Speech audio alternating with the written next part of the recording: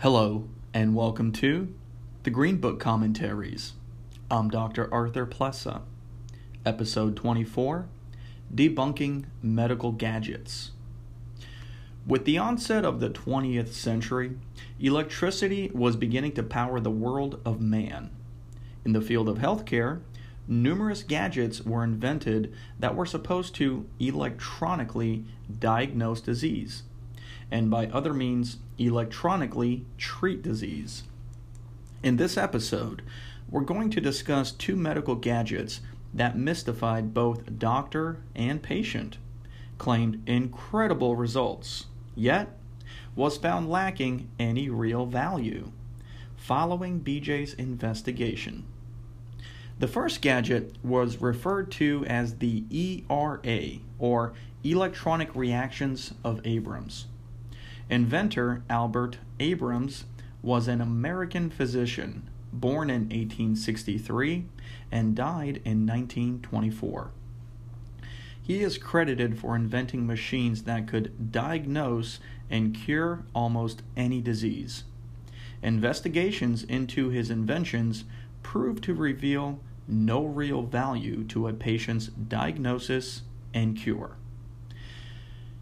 His contraptions were shown to be false or intentionally deceptive. In other words, Dr. Abrams was a snake oil salesman, tricking people with the mysterious wonders of electricity. Abrams also developed a therapy inspired by chiropractic and osteopathy called spondylotherapy, where electric currents were applied to the spinous processes. Dr. Alva Gregory, MD, published Abrams' spondylotherapy in 1914. The same Alva Gregory that partnered with D.D. Palmer to form a chiropractic school in Oklahoma. What I find interesting about Abrams and his gadgets is that they quickly attracted people, since it's a machine shrouded in mystery, yet claimed could diagnose any condition and then tell the chiropractor which segment to adjust. Why is this so interesting? Well, open up any chiropractic magazine publication, such as we had with Today's Chiropractic, and notice all the gadgets and devices. Now, go back a few years, and you'll notice that very few gadgets have lasting value, like the snake oil salesman of yesteryears. Here today, gone tomorrow. From the latest, greatest e-stim to specially formulated supplements, most are here today and gone tomorrow. But why? Any service or product is of value to mankind if it withstands the test of time. The second debunking was with a manufacturer of a radionic machine. Remember Abrams from the first debunking experiment? Well, this guy was truly an entrepreneur. A whole bunch of electronic snake oil, ready to be consumed by a culture whose lives were becoming more and more electrified. This second machine had a glass bulb attached to an electrical box plugged into a power source. It was supposed to work using electromagnetic therapy by rubbing the bulb over the abdomen of the patient. It was then supposed to treat the patient of whatever disease they had. BJ brought his team to authenticate this machine as either of value or just another gadget hoax. This team included Dasa Evans, the inventor of the Neurocalometer. Well, needless to say, Dr. Evans debunked this radionics machine in one day. It turned out that BJ's team discovered what would take the rest of the healthcare world years, that Dr. Abrams and his inventions were of no value in getting sick people well. BJ's critics were sharp against him, claiming that he only cared about the neurocalometer because it served his financial interest, while shunning other instruments because they didn't have his name on them. True, The neurocalometer could only be leased from the Palmer School, and it did serve BJ's financial interests. However, it was the only instrument of its time.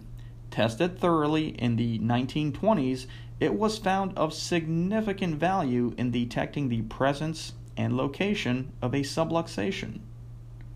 A patient could be checked, adjusted, and rechecked to confirm the subluxation was reduced. When BJ and his team tested something new, it was for the purpose of helping the chiropractor in better detecting for the presence of subluxation and its position, as our profession has with the spinograph and neurocalometer. Anything other than this is of no value to the chiropractor. We begin our reading now in volume 25, page 209. Discovery is not proof. A principal constant was conceived by D.D. Palmer in 1895 on a quantity flowing energy proposition. Would that conception prove true or untrue? Life is motion. There is no motion without energy to move matter. Health is a rate of activity. If rate of speed of motion is normal, health. If slowed down, sickness and disease. To reduce quantity flow of energy is to produce dis-ease. Vertebral subluxation shorts energy flow. Vertebral adjustment restores it and restores health. It is important we study and know quantity energy flow. At first, we began to research into what later proved to be the byproducts of energy at work: sounds, both normally, such as heartbeat, breathing, etc., and abnormally, such as rales, gas rumblings, palpitations, asthmatic, etc. Later, we took up question of vibration of structure when energy made it work, the products of function. This was a trifle closer to our coveted objective. All methods we used and various instruments in use worked upon either of the above two approaches. Weaving all through the pattern was a missing link. We were not satisfied. We were so near, yet so far. Then came the desire to get into the study of the producer direct, generation of mental impulse supply in brain, transmission of that mental impulse supply between brain and body, transmission of result of that flow between brain and body, known as impression of sense between body and brain, and then responsive reaction in mind, in brain, to its interpretation when it arrived, etc. Now we were getting somewhere. Our steps in research energy. Long ago, investigated electronic reactions of Abrams under its various manufactured and sold forms. The principle that there is a quantity electric potential in living bodies, that each organ has a quantity electric potential of its own, that the total body has a quantity electric potential of its own, that these quantity electric potentials of each organ vary in sickness and health, that total human bodies have a common denominator, quantity electric potential in health and sickness, that when below par, potential was brought up to par, potential would change sickness to health, was correct in principle. But it was a delusion, fraud, impossible to make work in practice by studying. Vibrations of blood removed from source of its normal quantity energy supply. Instruments manufactured were not correctly electrically manufactured to prove or disprove either. That you cannot supply externally and artificially below par to par, or above par to par, what must come naturally from internal. D.D. Palmer's concept, in principle, practically rested on the same fundamental working principle advocated by Abrams, as stated above. Restated, it is: there is a totality, unital quantity mental impulse potential, completely and naturally, internally generated in every living composite body. Each living organ has its own quantity mental impulse potential, completely and naturally, internally generated for it in the brain, and from there transmitted to body.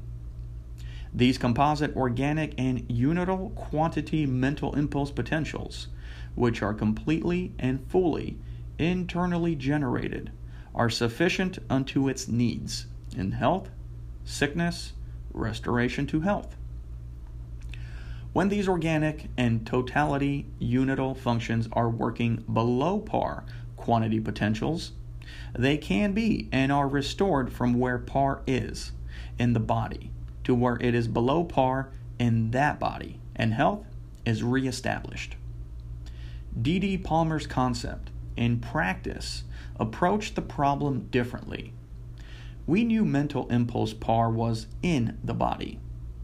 We knew that all dis-ease was but an exhibition of mental impulse reduction from par to somewhere below par. We knew cause of reduction in mental impulse par to below par was in the body. We knew cure of dis-ease, which was below par, to par was in the body.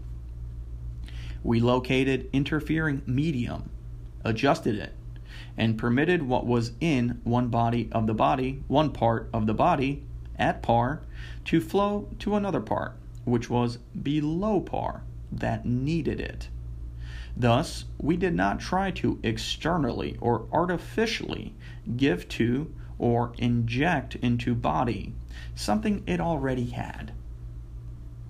In connection with the investigation of the ERA, electronic reactions of Abrams, we ran into interesting human sidelights. There lived in Davenport a physician whose wife had cancer of stomach. Father saved her with adjustments. This physician studied chiropractic, never used it, but continued to practice medicine in Davenport. He considered his affiliation with the medical profession as of more value than getting sick people well. There came a day when this MD began practicing ERA, one by one, individually at first. Our students, being curious, began going to his office to witness the practice. They returned mystified, and because it was mysterious and they could not understand how results were obtained, and because they could not explain how it was done, they told other students. In time, flocks of students went down each night to be analyzed, to know where their subluxations were, where they should be adjusted, etc. For this MD not only diagnosed their diseases, but also analyzed where to give adjustments for those diseases. Then came a time when the student body was all agog over it. Various sincere ones told us we should investigate, as it did things we couldn't do with chiropractic alone. They preferred to believe his results with his methods to ours with our methods. Student body morale in the PSC was being shattered and strained. Confidence was being destroyed. Perhaps we should now tell what he did and how he did it. He had a small revolving platform upon which the completely nude body of patient stood. On top of this platform was a copper plate, to which was soldered a copper wire which was grounded to a nearby water pipe. There must be no metal of any kind on patient, such as rings, hairpins, etc., nor must operator have any such. All tests were made in an almost dark room, ruby lamp excepted. No smoking permitted, or noise such as talking. Observers could be present if quiet. He had patients stand on platform facing north. He had 3 fingers of one hand together, touching each other. These he ran up and down and over bare abdomen of patient. He listened carefully for a certain live sound when he tapped on another finger of another hand on center of 3 fingers on abdomen. Getting no live sound facing north, he would turn patient facing east. He would now get his live sound at a certain spot. Abdomen being topographically laid out, certain spots for certain organs, he would diagnose that individual was suffering with liver trouble, as an example, and tell him he should be adjusted at 4th dorsal, which was merely our chiropractic liver place. His live or dead sounds on abdomen told him where to adjust in vertebral column. Our students thought this was marvelous, accurate, wonderful. We at the PSC were being eclipsed. Various students told us we should investigate, adopt, use it, as it was far more positive than our method of those days, which was to ask patients questions, secure symptomatology, and from this determine he had liver trouble, as an example, and then decide he should be adjusted at liver place. Peculiarly, this MD and his method seldom agreed with the PSC and our method. This difference in analysis mystified our students. Because morale was being badly shot, we phoned the doctor and asked if we could send 3 of our faculty to study his method. He gladly consented. We sent Doctors Firth, Vetter, and Burek, all 3 being versed in our methods and sincere in their desire to do justice, regardless. They went down night after night and came back as mystified as were students, saying, "We believe he has something, but we don't know what it is or how it is done." The fact that our faculty were investigating and they were mystified strengthened confidence of our students in this doctor's method. Finally, we decided to go. We went several nights, each night coming home as mystified as were others. We decided to buy the same outfit from Abrams. We experimented night after night and could not attain same conclusions he did, no matter how rigidly we excluded all extraneous variables, as he claimed to do and use. We returned again, night after night, to watch his technique most carefully, getting up close to work of his hands. A couple of nights more, and we saw his trick, by means of which he secured the dead or live lines. In spreading fingers on abdomen, he could produce a dead line anywhere he wanted. By putting them securely together, he could produce a live line anywhere he wanted, regardless of whether patient was facing north or east. We called his hand. He frankly admitted we were right, but still said we were wrong, that wasn't the way it worked. He proved we were wrong by keeping his 3 fingers together and still producing live or dead lines at various areas. We again watched more carefully and caught his second trick. Finger with which he tapped center finger of the 3 fingers of hand on abdomen had an aluminum thimble, tip of which was filled with hot wax, after which he inserted his finger before it cooled to give a solid tapping end to thimble. His second trick depended upon whether he tapped with the tip end of thimble or broad flat surface of ball of that finger. When caught with this trick, he also admitted that also. Having no more tricks, he had nothing more to mystify any of us. Having now learned the technique as proficiently as he used it, we returned home, woke up the 3 boys, called them down to the house, and there we violated all the known rules of variables, had lights on, smoked, made noise, stood off platform, did not ground anything anywhere, and we demonstrated how we too could produce dead or live lines anywhere we pleased. We asked the boys to blindfold themselves, stick out a pencil, put it on abdomen anywhere they accidentally touched, and then there we produced both dead and live lines simultaneously, at will. The jig was up. We called student body together in class assembly. We pulled down all curtains, demanded silence. In fact, reproduced this doctor's conditions and demonstrated his technique. All admitted we had reproduced exactly all things he did as he did them.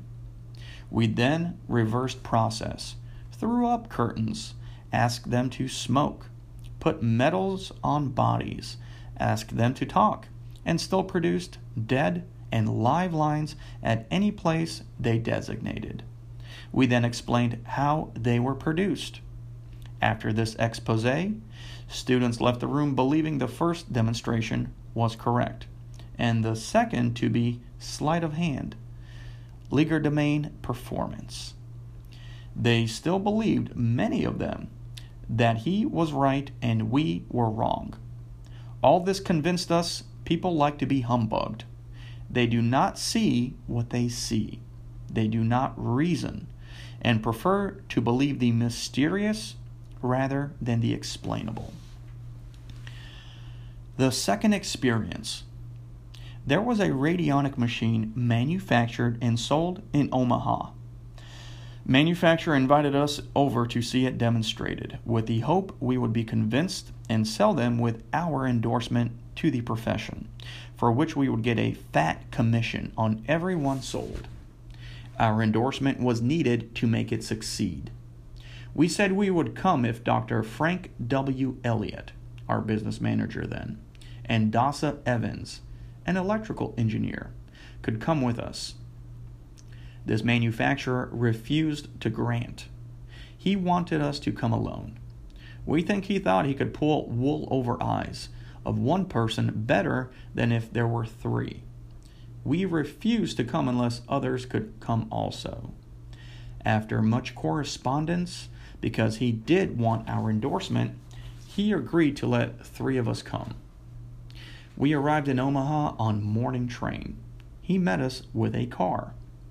We were wheeled around town, seeing post office, city hall, parks, zoo, etc., until noon, when he took us to a private club for lunch. His reason for stalling was that he was setting up his instrument in a room in the hotel, and it wouldn't be ready for demonstration until afternoon. About 1 p.m., we went to hotel. He conducted experiments and tests, securing positive and negative reports, until close to 6 in the evening. He tested patient after patient. We looked and listened. About 4 o'clock, Dasa Evans walked in behind the desk console of his instrument and accidentally kicked loose electric plug that went from wall socket to desk, disconnecting all contact. The doctor went on making tests the same, without current to operate the machine, same as he did when it was connected, he not knowing it was disconnected. He kept getting positive and negative results the same as before. About 6 o'clock, we called to his attention that he had been working for 2 hours without any current. This did not faze him one bit. He admitted it. He admitted it would work as well without as with. The difference in his technique from that of the Davenport MD was that instead of using 3 connected fingers of one hand and tapping them with a thimble finger of other hand, seeking dead and live lines, This man had a glass tube connected with a thermal unit inside tube. Before running this up and down abdomen at different places, with same objective as the Davenport MD, he would rub it with a silk handkerchief several times. He sprinkled talcum powder on abdomen, rubbing glass tube on skin. There would be a certain spot where it would seemingly stick to skin. This was spot where he would stop and proceed to diagnose case. The trick here was that rubbing silk on a warm glass tube created static electricity in tube. At some time, this would be discharged on skin of patient. That was his cue for diagnosis. Peculiarly, his glass tube stuck as well or as badly whether electricity was on in desk console or whether electricity was off in desk console. That made no difference. We then tested glass tube and found we could create friction, static electricity, in glass tube, whether warm or cold, with or without electricity being on. We also secured same results whether there was or was not talcum powder on abdomen. We left this man a very dejected individual. He had anticipated a great buildup and that we would be overwhelmed with the mysterious value of a new law which nobody understood or could explain. This man had been selling machines to our profession. He hoped he could sell more with our support. He hoped that glittering money he held before our eyes would sway our judgment. As expected, each DC who bought this instrument went into raptures over results. They would rant and rave about how they were getting results greater. They would rant and rave about how they were getting greater results now than ever before.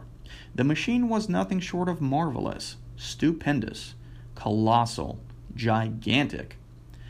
Peculiarly, the field of diagnosis with these instruments was confined. It was either syphilis, tuberculosis, or cancer. 3 most terrifying diseases in the mind of patients. Fear was a dominant keynote in salesmanship. This convinced them they had something which nobody else had found. It compelled patient to stay with the chiropractor for a long time, to take treatments before the machine said they were well of these horrible conditions. With each of these radionics machines, there were 2 divisions, diagnosis as well as treatment. The diagnosis was indicative of a lowered energy value. Treatment consisted of injecting absent quantity of external energy by way of a device clamped to body of patient for a period of 1/2 to 1 hour daily. Chiropractors who purchased and used these instruments were shoveling in money. People came from far and wide to have this marvelous machine tell them what they had. They stayed for months taking daily treatments. One machine had many attachments, and dozens could be treated at same time from same machine. Patient felt nothing, but none the less did it work. This meant thousands of dollars income each month that would not otherwise have come to this chiropractor. If instrument had merit, then it had lasting, permanent value in getting sick people well. If it was a hoax and delusion, in time it would be so proved and defeat its end by destroying chiropractor's practice. His confidence in himself, questioning of his own judgment, value of confidence of his clientele in him, etc. That was exactly the way it worked, but it took several years to reach that conclusion. Today, 1951, this manufacturer is out of business, which died because of lack of merit in his instrument or procedure. At the time, no matter what we hear said, we were prejudiced, fighting to sell NCMs by preference, objecting to any other instrument when we had one of our own to sell. We didn't know right from wrong, etc. Time tells its story, as it always does. Today, 1951, we are still here. The PSC is still teaching chiropractic. The NCM is still delivering its objective. And chiropractic continues to correct vertebral subluxations, getting sick people well. Before reciting next experience, there is another historical angle which should be explained. In early days of ERA, medical profession took it up, went hog wild over it. In time, it died with them for want of having practical scientific fact to support it. Next, osteopathic profession took it up. McAnnis Company, Kirksville, Missouri, sold them by hundreds to progressive members of that profession. They too went hog wild over it, became enthusiastic over its use. In time, it died with them for want of having practical, scientific fact to support it. Next, chiropractic profession, not having learned any lesson from experience of medicine and osteopathy, took it up, went hog wild over its diagnostic value and treatment accomplishments. Now, in 1951, it is in use in only a few offices of practitioners who think more of money than they do of getting sick well. Talk to those who still use it, and the only argument they offer for its use is that it brings in money faster and in greater quantities than anything else this practitioner can use on his patients. They admit frankly, it does not diagnose correctly, nor does it get sick people well. But it is mysterious. People like to have gadgets worked on them, like to think they are having much done for their money, etc. Another chiropractor in Minneapolis, very sincere and honest in his desire to add to his armamentarium, to get sick people well, purchased and used for some months a radionics instrument for diagnosis as well as treatment. He became very much enthused. In fact, went nuts over it. The longer he used it, more enthusiastic he became. So much so that he asked that we come and investigate most marvelous work he was now doing, better than ever before, etc. Having investigated the principle and practice in application, it was not necessary to test or try out each new form of gadget that was manufactured and sold to our people. We did not go to Minneapolis. Being sincere, he invited the president of another chiropractic college. Being importuned time after time, more to get rid of correspondence than anything else, this president went to Minneapolis. He spent all day watching tests and going over records. At the end of the day, this president asked this DC if it told him where to adjust the subluxation. The answer was no. All it did was diagnose correctly and give proper treatment to supply external energy internally. Then, said the president, I am not interested if it has no chiropractic application. Within 30 days from time this president returned to his college, their school house organ announced the sale of the same instrument through its pages. A picture of it was in the publication. Through roundabout means, we purchased 2 of this same machine. One we kept intact, as received from factory. The other we turned over, as received, to 5 electrical engineers of known reputation.